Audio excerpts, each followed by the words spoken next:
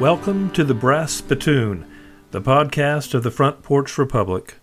We'll chew on issues timeless and timely, with a focus on place, limits, and liberty. I'm your host, John Murdoch.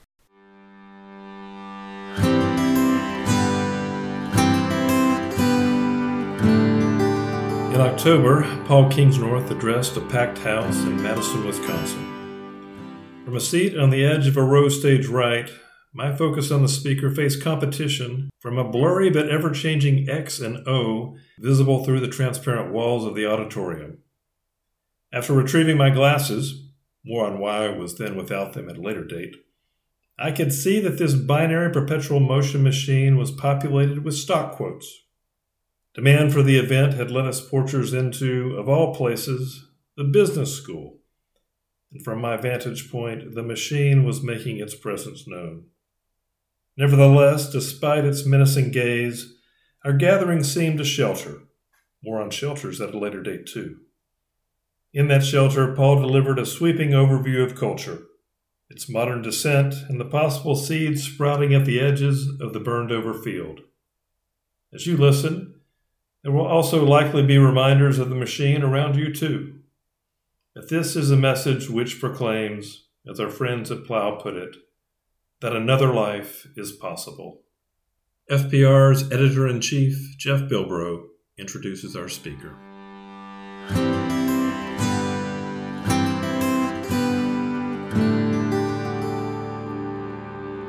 My job's easy because I don't think Paul Kingsnorth needs much of an introduction, especially at this point.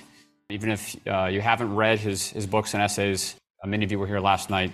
But I did appreciate last night when he gave his list of epithets, labels. One of my favorites is the one that he's kind of adopted as a recovering environmentalist. I'm trying to explain to people who don't know Paul's work who he is. I kind of start there and then go forward. Because even though he no longer engages in the mode of activism that he did earlier in his career, it's not because he changed his mind about the underlying problems, right? He doesn't now think, oh, everything's hunky-dory, this is great, we don't need to fix things, right? But rather it's that he refuses to settle for superficial critiques of our machine age and is searching for better stories and better ways of living. He put it this way in trying to frame maybe the question that animates his work in an interview a couple years ago. He said, why do we see the natural world, the wild world, the non-human world as just so much fodder that we can use and dig and mine and build on?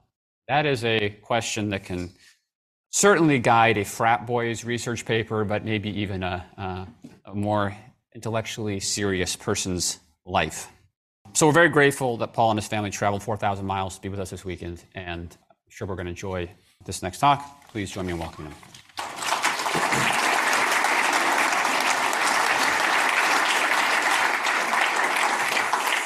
Thank you, Jeff. I know these after lunch slots can sometimes be a bit of a graveyard slot, can't they? Everyone wants to go to sleep. You're all full of ham and turkey and things, but this looks quite lively today. Actually, sometimes you look out after a lunch session and half people are asleep, so it's a good start. Please don't go to sleep for the next 40 minutes or so. Otherwise I'll just be offended. Or if some people can sleep with their eyes open, so if you could do that, that would be great.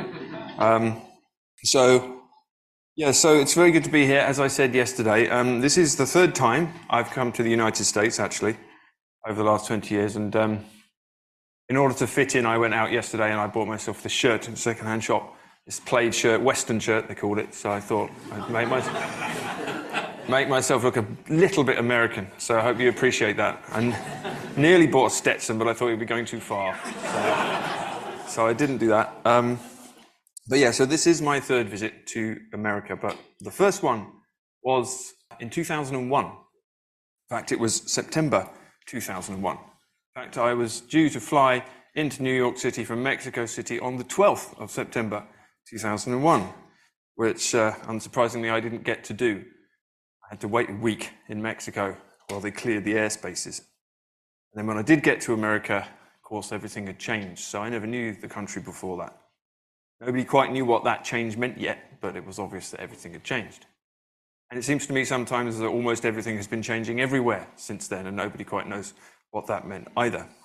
Now, when I look back on that visit now, that first visit, it almost seems quaint, given where we are now. I was writing a book about globalization. I was a young activist, and specifically I was writing a book about resistance movements to globalization. And I'd been in Mexico writing about the Zapatistas, and elsewhere I'd been looking at anti-privatization protests in the South African townships and tribal resistance in New Guinea and street protests against the G8 and the WTO in Europe.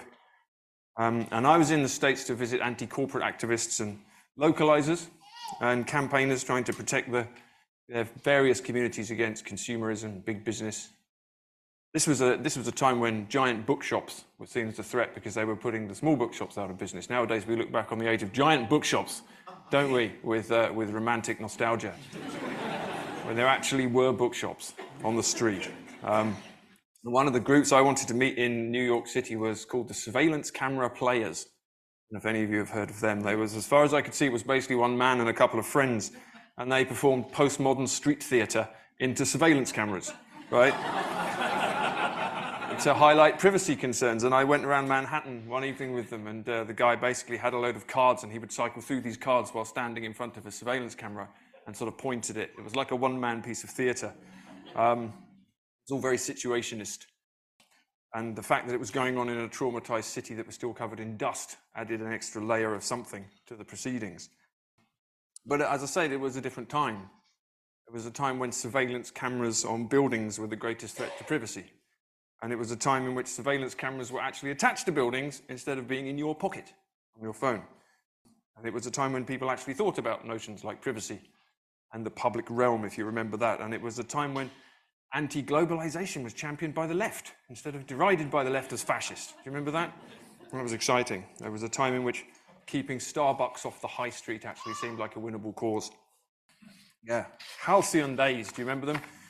Remember them when the progressives were suspicious of authority and argued for free speech and against censorship? Remember that?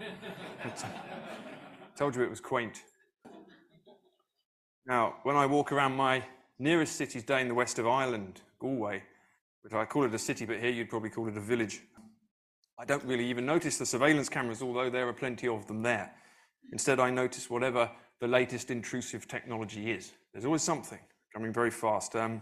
Quite recently, I noticed the public toilets, which you can only get into if you've got a credit card, no cash. Not only do you have to pay for the toilets, but you have to scan your card for them. Or the cashless parking meters, you can't park with coins anymore. Or the robot checkouts in all the supermarkets, or the cashiers training you to use the robot checkouts and abolishing their own jobs in the process. Happy to do that.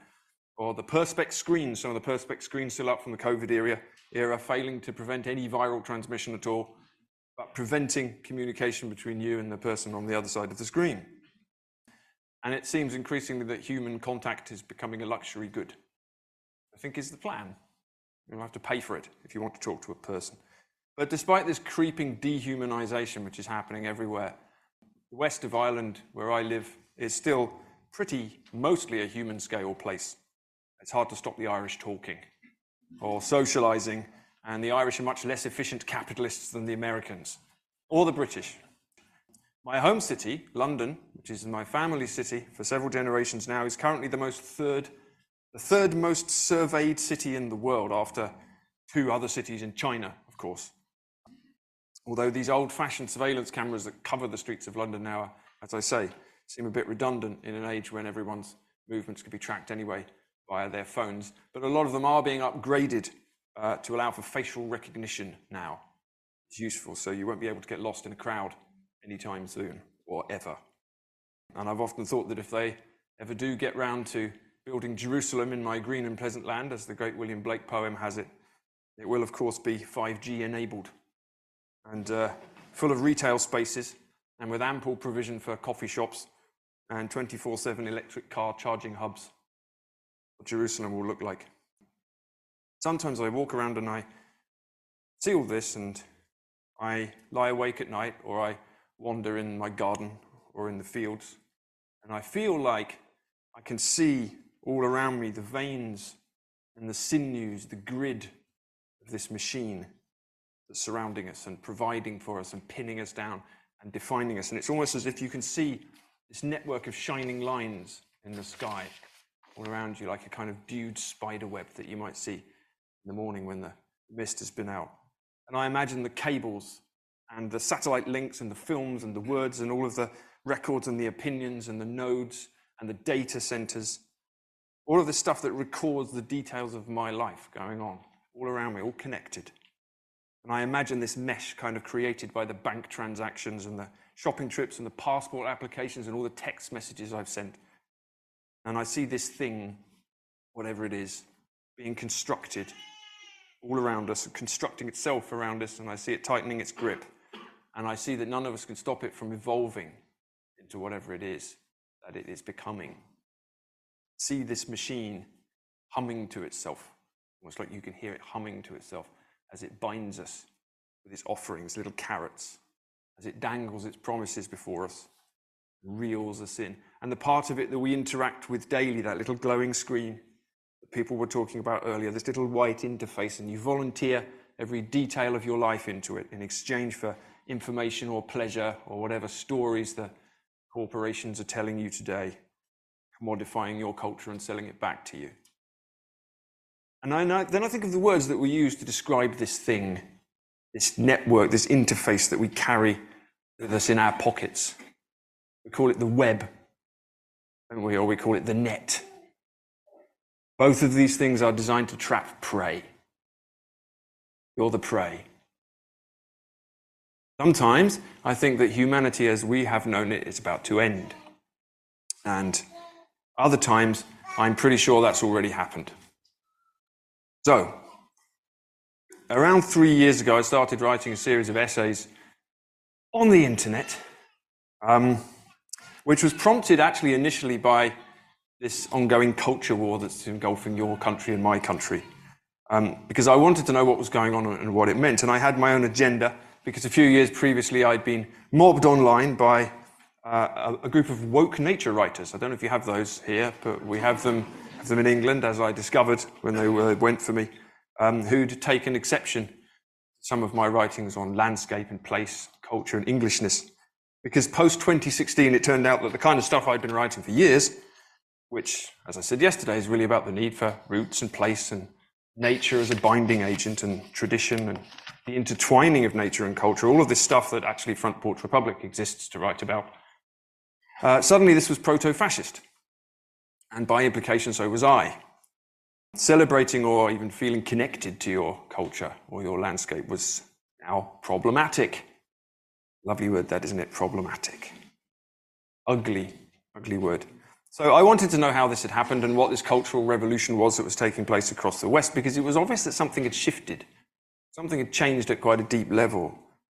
And it became clear as I started to think about it and write about it that what was going on examination had much deeper roots than these online culture war battles were letting on. That what was going on the surface wasn't really what was going on underneath, that the thing that had shifted was quite deep. This culture war was a sort of froth on the surface of the sea, and something was going on beneath. So on the surface, for example, people might talk about race, or they might talk about immigration, or they might talk about nationalism, but not far beneath that, they're really talking about belonging and about roots and ancestry and history, all of this old stuff. Or on the surface, they might be arguing about gender, but underneath they're fighting about anthropology or biology or what it actually means to be a human being. Or on the surface, you might fight about abortion or even euthanasia, as we're increasingly arguing about, but underneath you're fighting about responsibility and family and individualism and what it means to be a human being. Or on the surface, you might be arguing about climate change, but underneath people are really talking about industrial society and modernity and progress and our relationship with nature and what it should be. And all the time, everybody's arguing about meaning. We're arguing about meaning, the meaning of a human life. The meaning of community and place and nature and progress and men and women and reality itself. The actual meaning of reality itself, which is now up for grabs.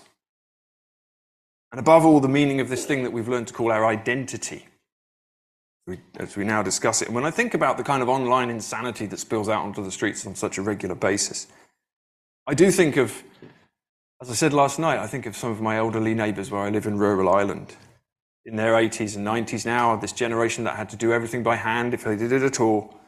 And sometimes I go around and visit them, probably not as much as I should, and we might sit and talk. And none of them talks about their identity If I were to sit and try and talk to them about their identity, they would have no idea what I was talking about. Because they actually have one, but it doesn't matter, and they don't know what it means. So, to more traditional people, that's people brought up in a time which was harder but also saner in some ways, the conversation doesn't even make sense.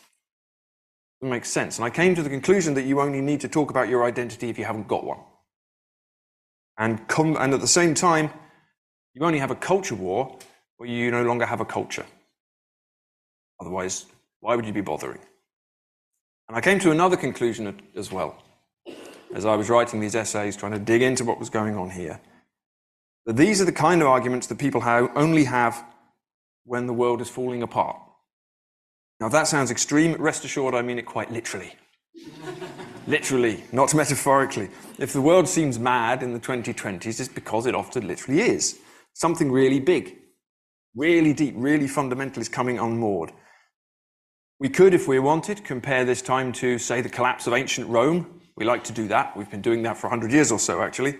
It's the kind of gold standard for Western existential angst, the collapse of Rome.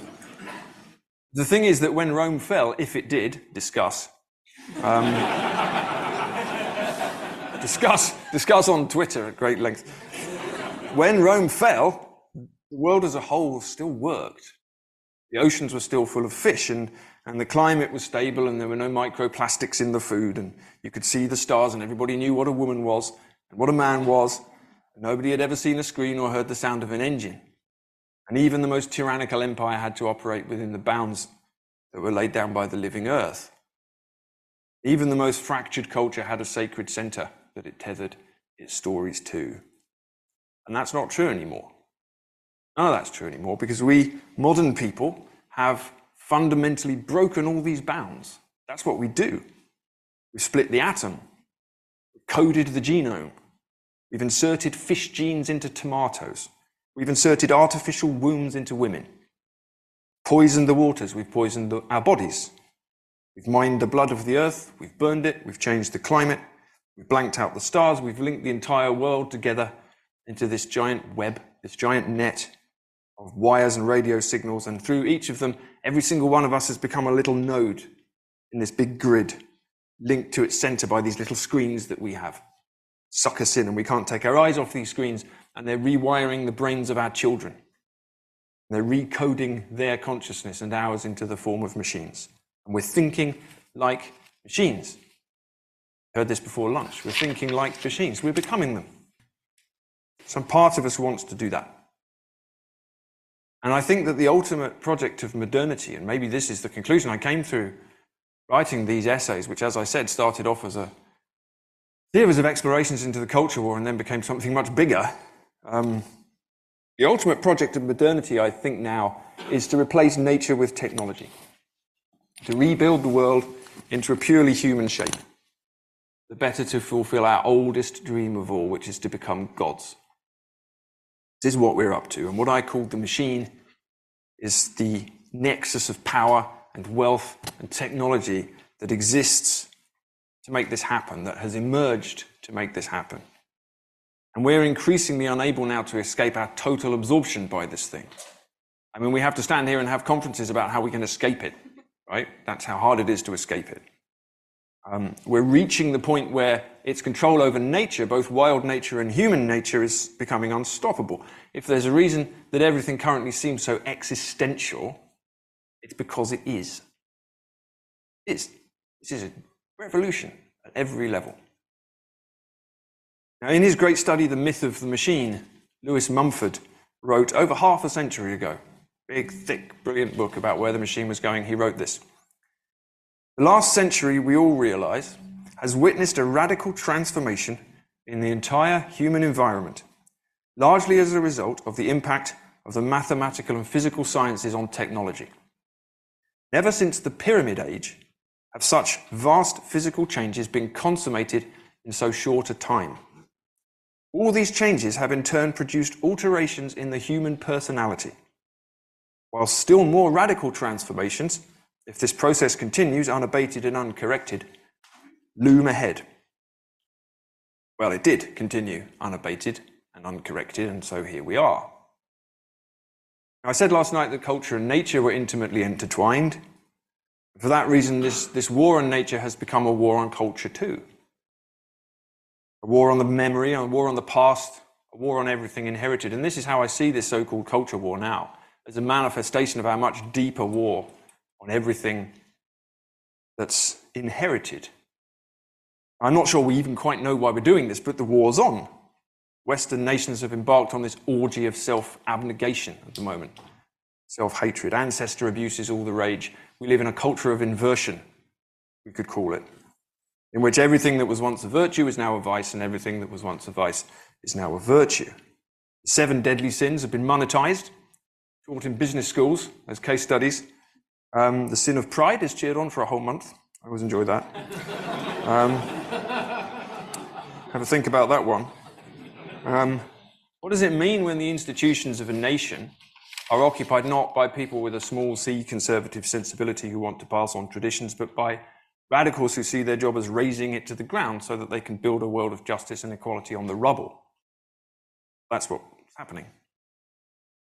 That's what happens when a culture loses faith in itself for any number of very complex reasons, because it's sawn away the branch it sat on. Now, again, about half a century ago, the British cultural critic Malcolm Muggeridge saw where it was leading, and he predicted that Western culture would die not by murder, but by suicide. This is what he said. The final conclusion would surely be that whereas other civilizations have been brought down by attacks of barbarians from without, ours had the unique distinction of training its own destroyers at its own educational institutions.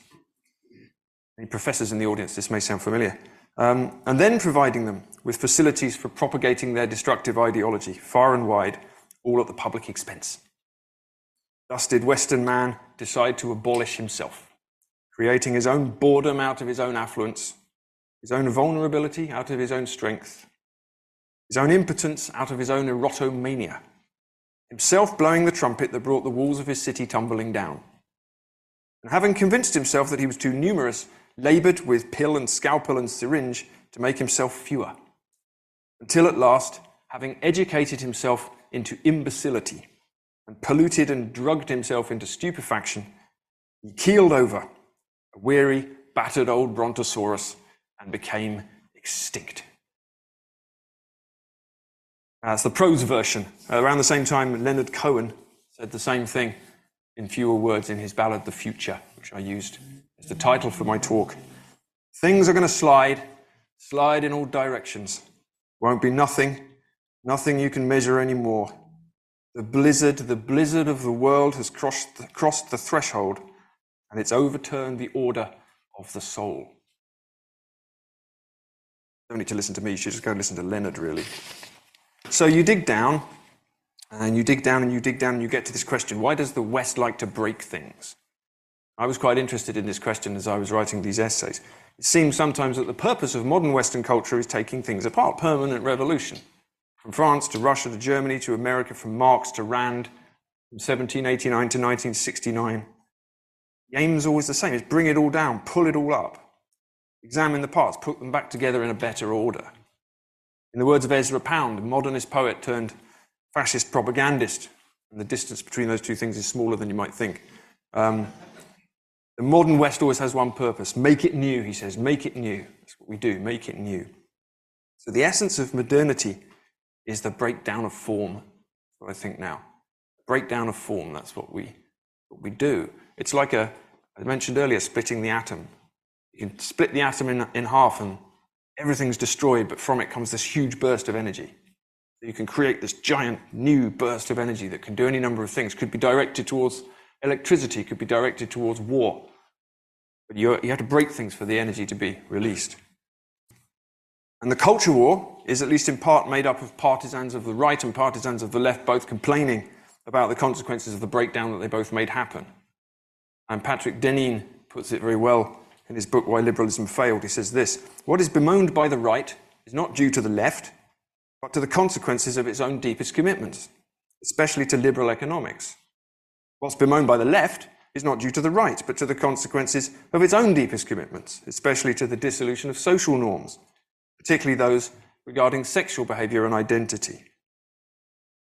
So Deneen says that this great modern experiment that the West has been undertaking for centuries now is what he calls a titanic wager, that ancient norms of behavior could be lifted in favor of a new form of liberation, and that conquering nature would supply the fuel to provide almost infinite choices. And that's what's happened. Except that the result of 2 centuries of this, which wildly accelerated in recent decades, is that we've built what Philip Reeve called an anti-culture. Best definition I've come across for the thing we're now living in. It doesn't really feel like a culture at all. It's an anti-culture. It's shorn of the things that actually make real culture. It sort of consciously inverts all of them, actually. It's a strange thing. And it's pushed forward by this strange alliance of progressive ideologues and corporate capital, which seems to dominate the place now. Strange alliance which bamboozles all the old lefties and all the old conservatives at the same time. But it makes sense. Because what we might call progressive leftism and corporate capitalism are both totalizing utopian projects which are suspicious of the past and impatient with borders and boundaries and hostile to religion and superstition. The reason so many hippies ended up as tech billionaires. The borders are quite permeable. George Grant, the Canadian Red Tory philosopher, came up with a great quote a few decades ago again. He said, "The directors of General Motors and the followers of Professor Marcuse sail down the same river in different boats." That was quite good. Except now I think they've abandoned the different boats and they're both sailing down the river in a big super yacht together. And we're on the bank throwing rocks or writing essays about them. But this progressive capitalism, this thing that's emerged now, that's come to characterize the 2020s, is a global engine for unmaking what would traditionally be understood as human culture. But what does it mean? What's a culture? And we raised this a little bit last night. What's actually everybody really fighting about? We're living in an anti-culture. What would an actual culture look like? What's the basis of it?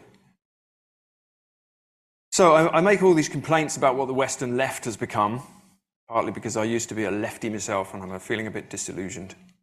But in many ways, I'm still a roundhead at heart, as we would call them in England. Because the thing that really irks me, as I said last night, is agglomerations of unaccountable power. And that's the human story right there.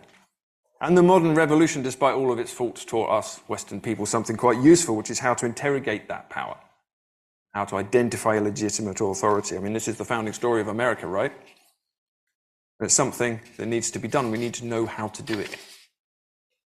But I learned that quite early, I suppose. But it was later that I learned something else, dimly and slowly, through my study of history and mythology and just people. And I discovered that politics isn't enough to understand what's going on here. It's not enough to solve the problem either. Economics isn't enough. Science isn't enough. These things matter, but they're not really the heart of what's going on. They're not the heart of what makes a culture. Economics, I don't think, is the heart of what makes a culture. Karl Marx thought that human cultures were built on what he called a substructure of economics. The economic base you have defines the culture that emerges from it, and therefore if we could change the economic base by making it egalitarian, then we would have an egalitarian culture. That's the basis of communism. That's what the revolution is for. But I think that the substructure might be something else, actually. I think that it might be the thing that Marx dismissed and derided. It might be religion. It might be spiritual things, actually, that a culture is built on. That every culture might actually be built around a sacred order. A culture is rooted in a cult, if you like. That there's a throne at the heart of every culture. And whoever is sitting on the throne is who you're going to be taking your instruction from. No getting away from that. At the heart of every culture, there's a throne. Someone or something is going to be sitting on it. That's what I think now. Not really amenable to rational analysis, but there it is. So who sat on the throne of this thing called the West, which is now falling apart? Well, we know the answer to that. The West was built on the foundation of the Christian church, and you don't have to be a Christian to recognize that. You hate Christianity if you like, but you have to acknowledge that the moral bones of this culture were built in part from the teachings of the Sermon on the Mount. Christopher Dawson, the medieval historian, wrote about this in his book, Religion and the Rise of Western Cultures, which was written just after World War II. He said this: There's never been any unitary organization of Western culture apart from that of the Christian Church, which provided an effective principle of social unity. Behind the ever-changing pattern of Western culture, there was a living faith which gave Europe a certain sense of spiritual community in spite of all the conflicts and the divisions and social schisms that marked its history. Now that seems undeniable to me. Again, you don't have to be a Christian to notice that.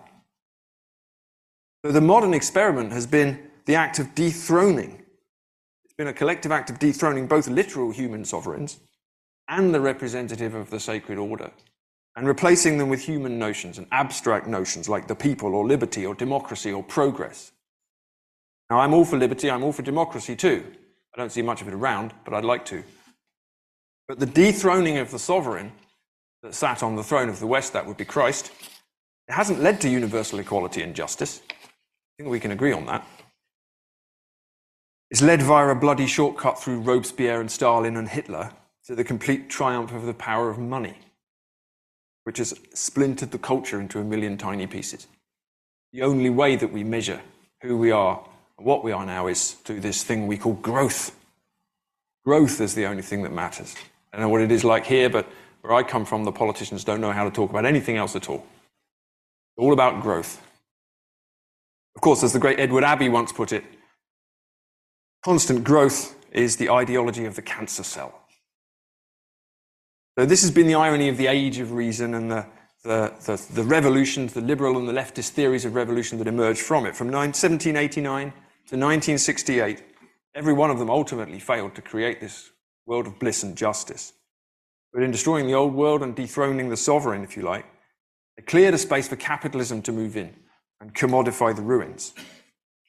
The vacuum created by the collapse of the old cultural structures, however imperfect they may have been, was filled by the poison gas of consumerism. A system that G.K. Chesterton called a monster that grows in deserts. Capitalism is a monster that grows in deserts. It can't develop until you've destroyed all the structures that were there before. So we're cut loose now in this kind of postmodern present. We've got no center, we've got no truth, we've got no direction, and we haven't become independent-minded, responsible citizens in a democratic human republic. We've become slaves to money and worshippers before the idol of the machine, which is what now sits on the throne. There's always a throne, someone's going to be there. Now, these old taboos aren't coming back. Christendom isn't coming back. We're not going back to the Middle Ages. You don't need to want to either. You can be happy that's gone if you like. The point is not to make an idol of the past or to try and bring it back or to try and continue to live in it. The point is to recognize that when a culture kills the sovereign on the throne doesn't remain empty. You can dethrone Christ if you like. You can dethrone the sovereign of any sacred order anywhere on earth. You can trample the gods underfoot. But when you do, you have to understand that the sovereign, however imperfect his rule, may have been the only thing standing between you and the barbarians outside the gates or inside the gates. Leonard Cohen again. Now the wheels of heaven stop. You feel the devil's riding crop. Get ready for the future. It is murder. He's in a good mood when he wrote that song. Probably just split up with one of his many girlfriends. So what is the future? Well, we can see what the future is. We can see it. We don't have to be prophets. We can follow the logic of what we've built over the past several centuries to its inevitable conclusion. We are going to use the grid, the net, the wires, the screens of the machine we live amongst to become the all-powerful beings that we always wanted to be. And now we've cleared away the culture and we've cleared away God and we've cleared away Christ and all that stuff, all that superstition. Get on with the business at hand, which is rebuilding nature according to a better design. Our design, nature and human nature. Building it all again from the bottom up, getting it right this time. Okay? And that's a process that can only end with the complete redesign of humanity and the natural world as well, from the genetic level upwards. Logical endpoint of what we're doing. Dethroned God, now we're going to build a new one in his place. When your throne is empty, you will seek to fill it. You will reach towards Godhood yourself. You will seek to build a digital Tower of Babel. You will, in the end, seek to design yourself a giant mind. Let's call it, say, an artificial intelligence. which will consciously or subconsciously fill the God-shaped hole in the culture, which will sit on the throne even if you don't know that there's a throne you needed to sit on. Now, if that sounds unlikely or a bit hysterical or conspiratorial, and heaven forbid I wouldn't want to be seen as a conspiracy theorist, again, I would suggest that the metaphysical underpinnings of the machine are hidden in plain sight. You can ask the people who are designing it over in Silicon Valley what they think they're doing, and they'll happily tell you. So transhumanist Martin Rothblatt says that by building AI systems, and I quote, "we are making God." Okay? We are making God. Very happy to say that. Martin Rothblatt, by the way, has invented a new religion called Terasem, in which we literally worship technology. There's a website, you can check it out if you feel like converting. Another transhumanist, Elise Bohan, says, "we are building God." Okay? Martin Rothblatt says, "we're making God." Elise Bohan says, we're building God. Philosopher of tech Kevin Kelly, whose book What Technology Wants, by the way, is required reading on this subject, from a perspective completely the opposite of mine. Very good book, actually. He says, "we can see more of God in a cell phone than in a tree frog." Okay? That's what Kevin Kelly says.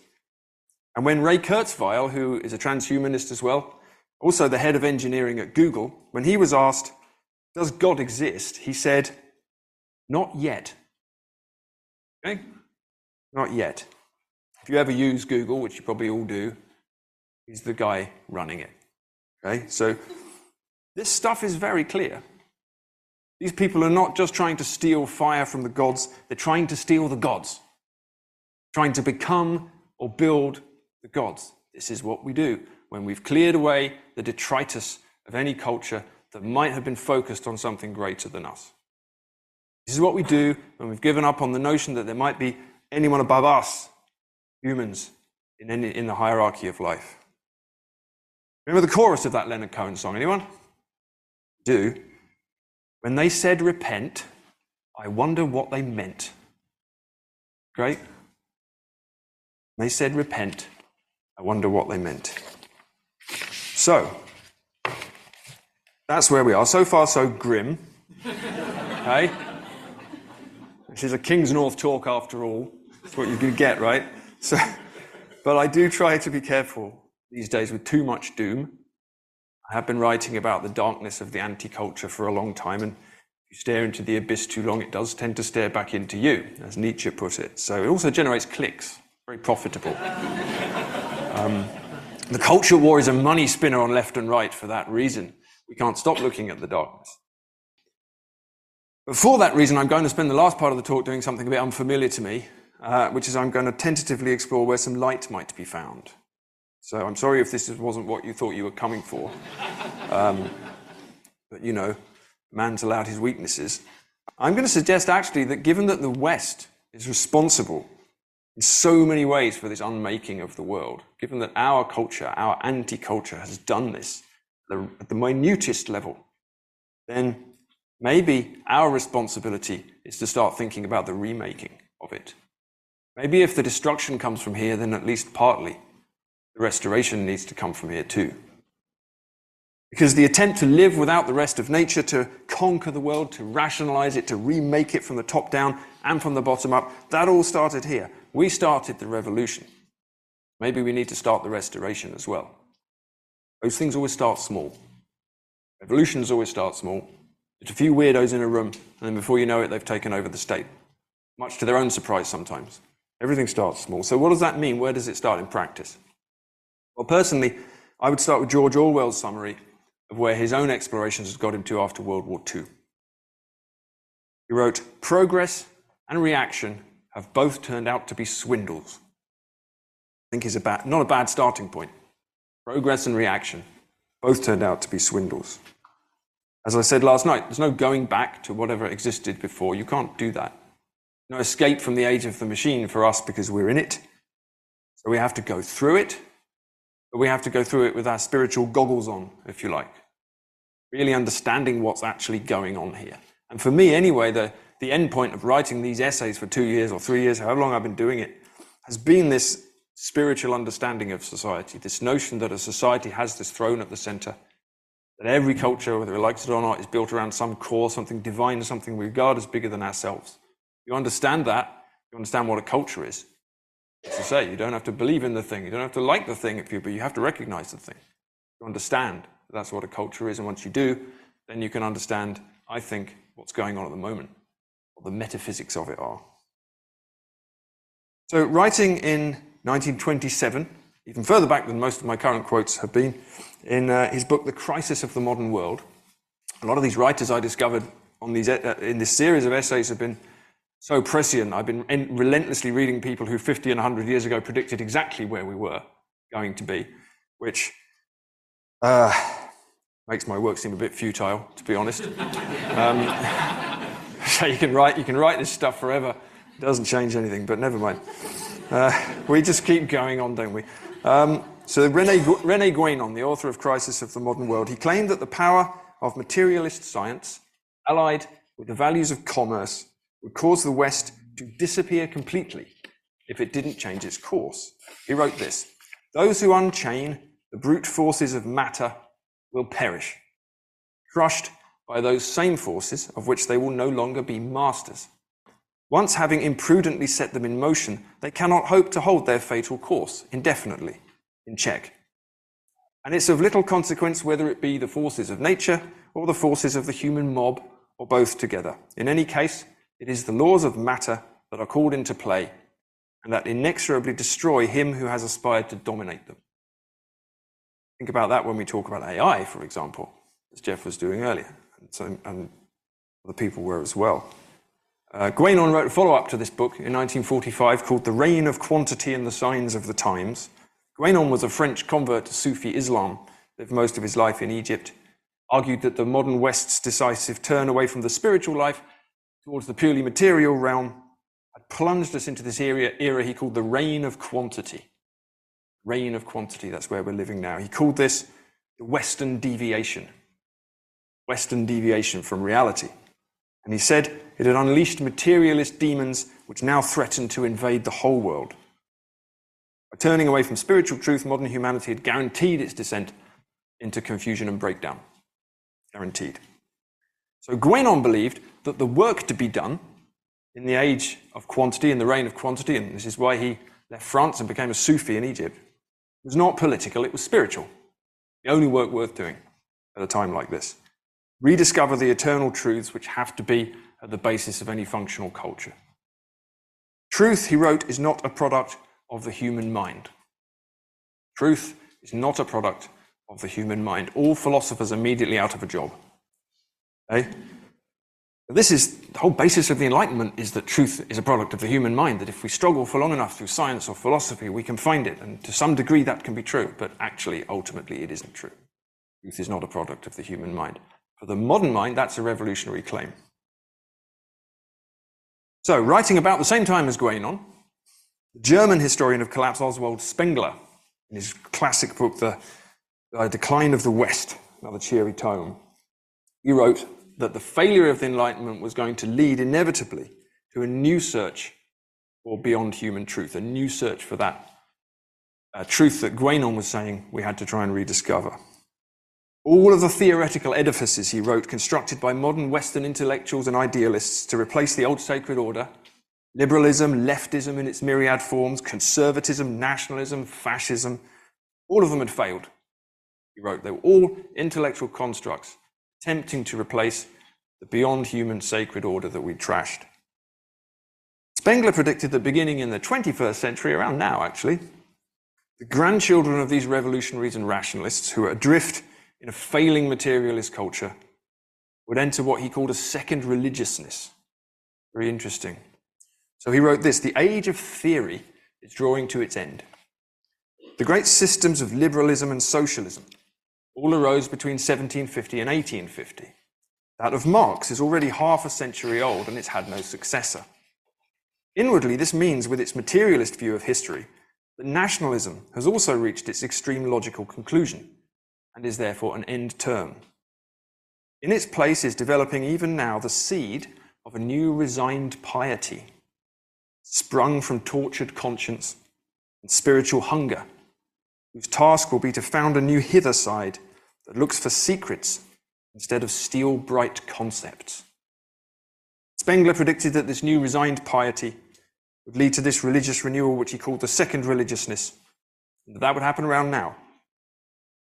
But he said it would only happen when the collapse of the old order became obvious. Guénon said the same thing. Guénon wrote this: the passage from one cycle to another can take place only in darkness.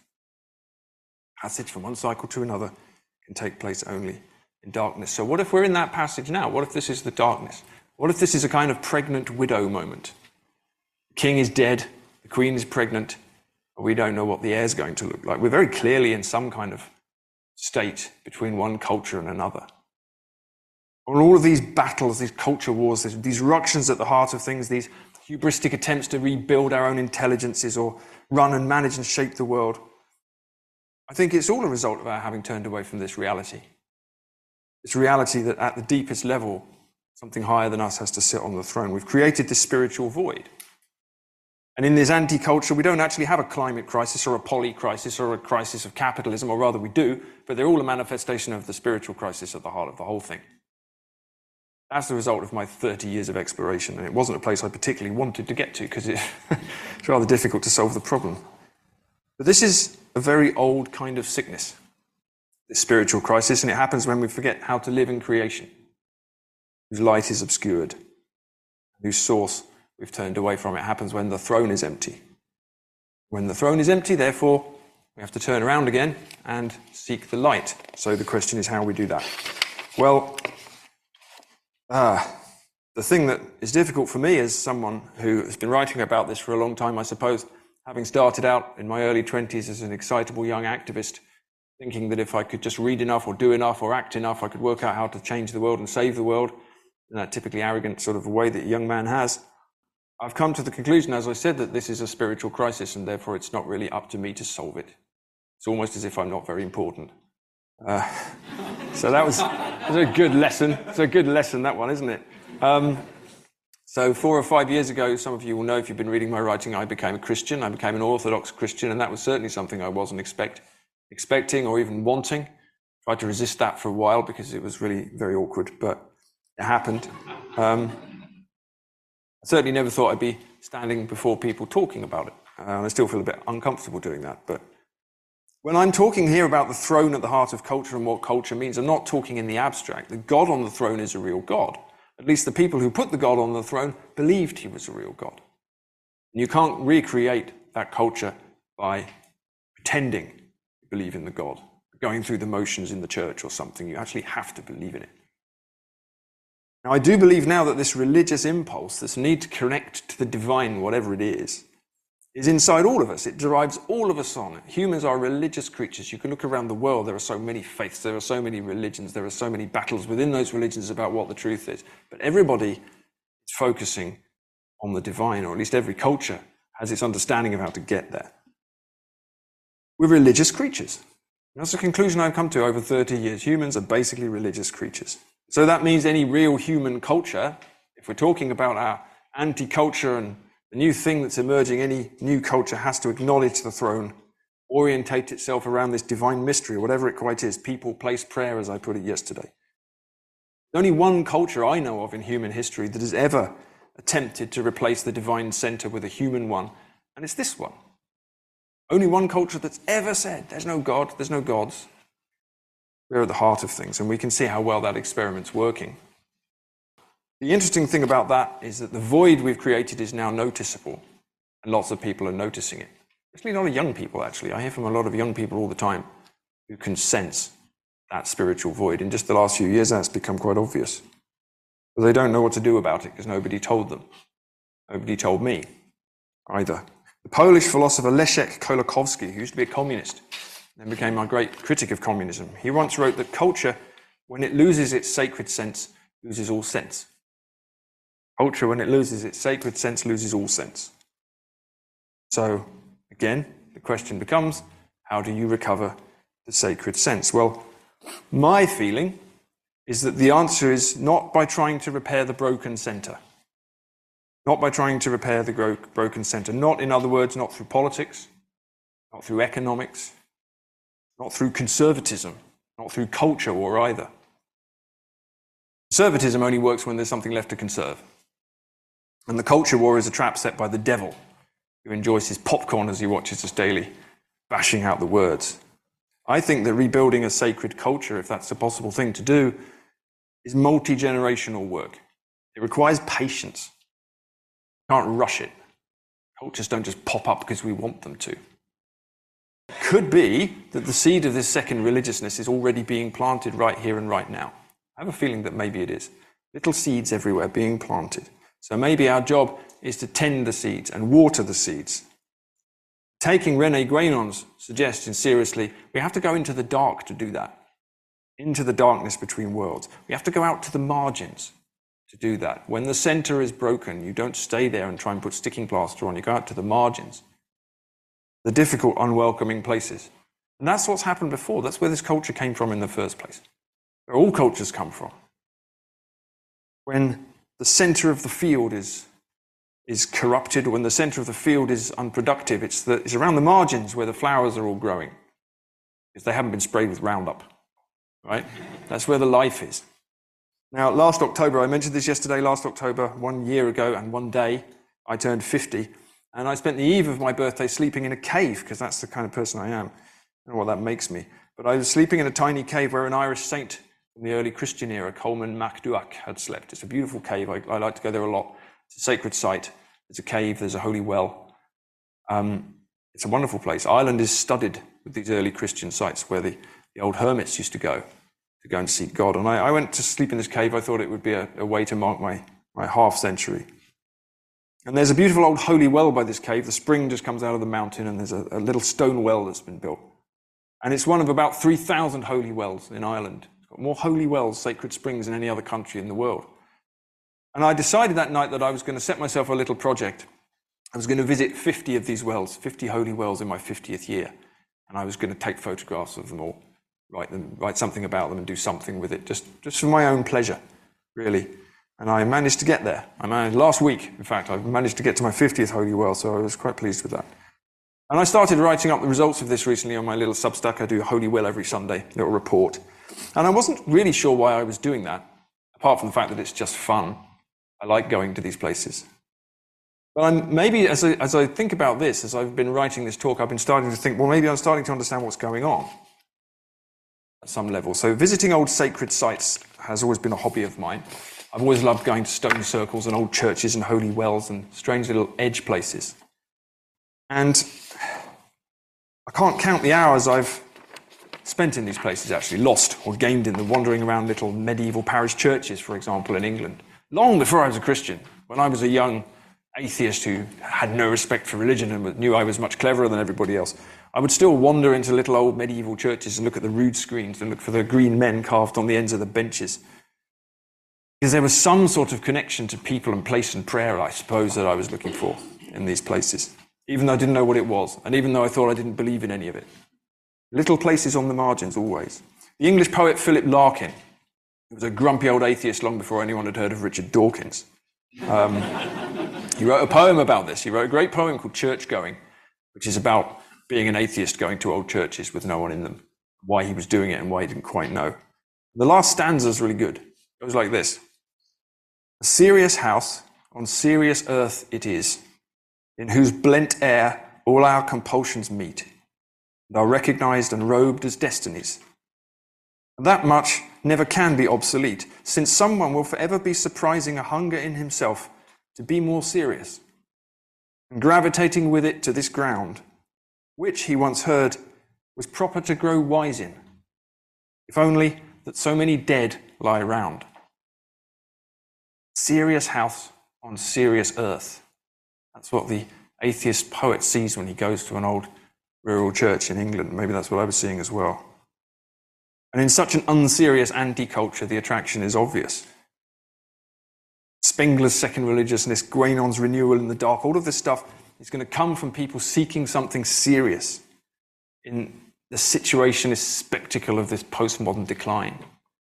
Where's the seriousness? Where's the truth? Where do I find it? Now, aside from my little holy wells, the other obsession I have currently is the lives of the desert fathers of early Christianity, and the desert mothers as well, actually, and the later hermit saints. All of these people who retired from society to seek God in wild places, in really difficult places, on remote islands, in deserts and in forests. And all over Ireland where I live, as I say, there are so many remnants of people who are doing this. In Ireland, they called it the Green Desert, I would go to.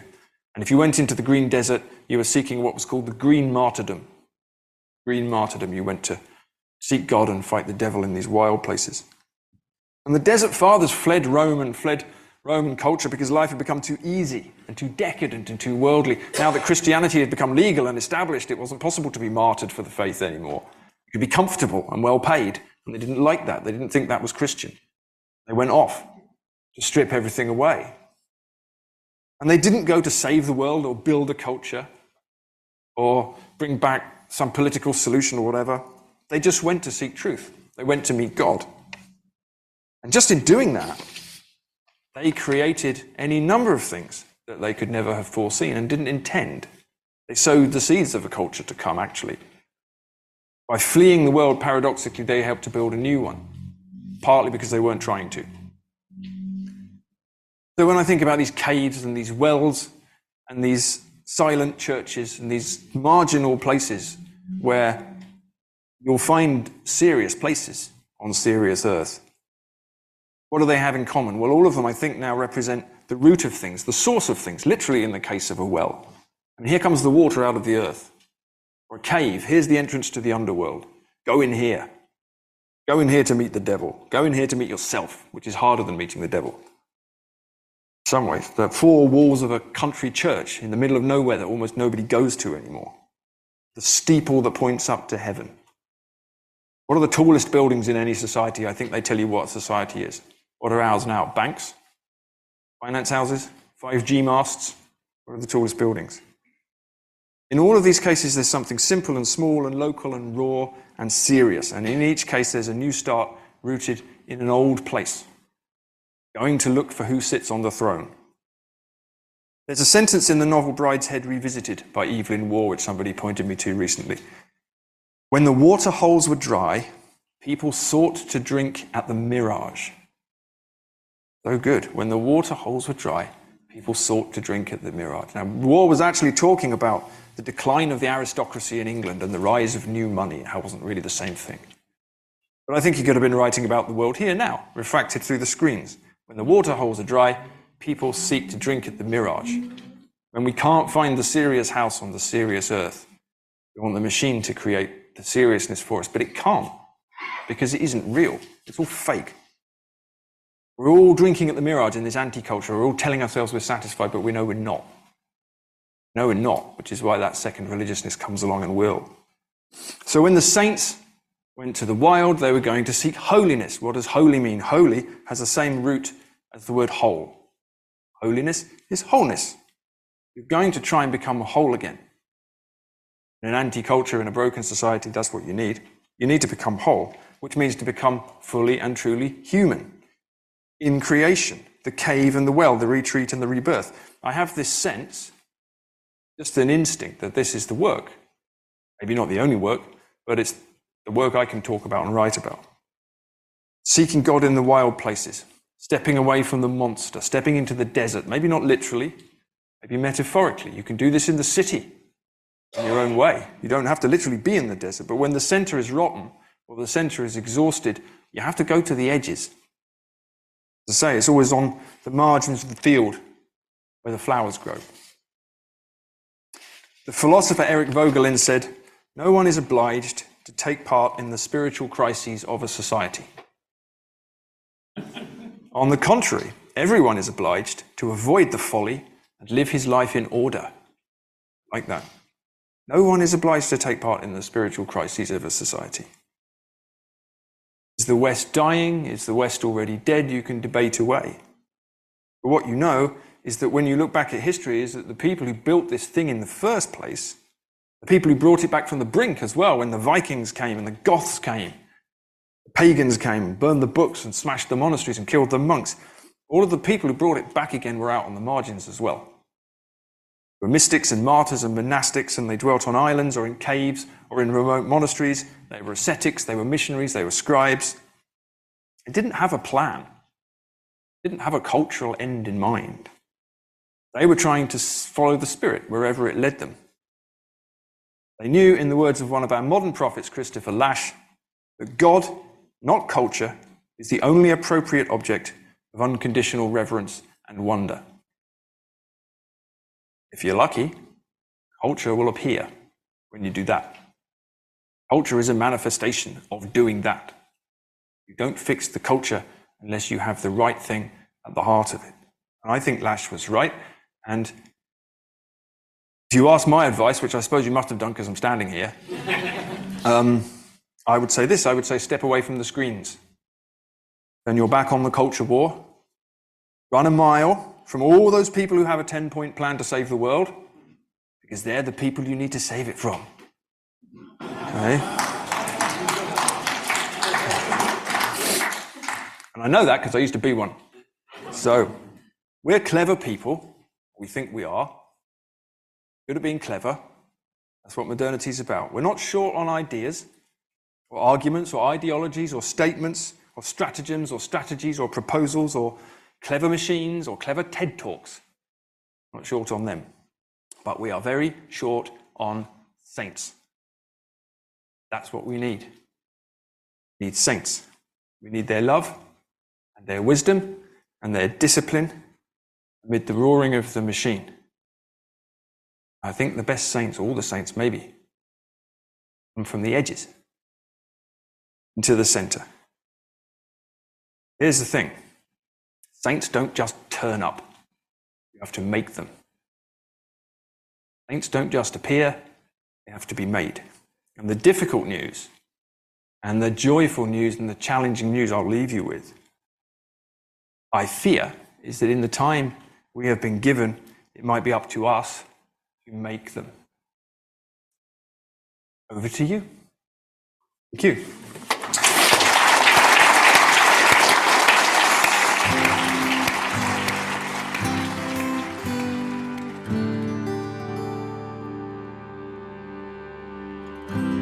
Our thanks again to Paul Kingsnorth and all who made the Madison Conference such a success. We will have more from the conference, plus fresh interviews with other thoughtful voices in the weeks and months to come. Until then, thanks for pulling up a chair. Find your way home.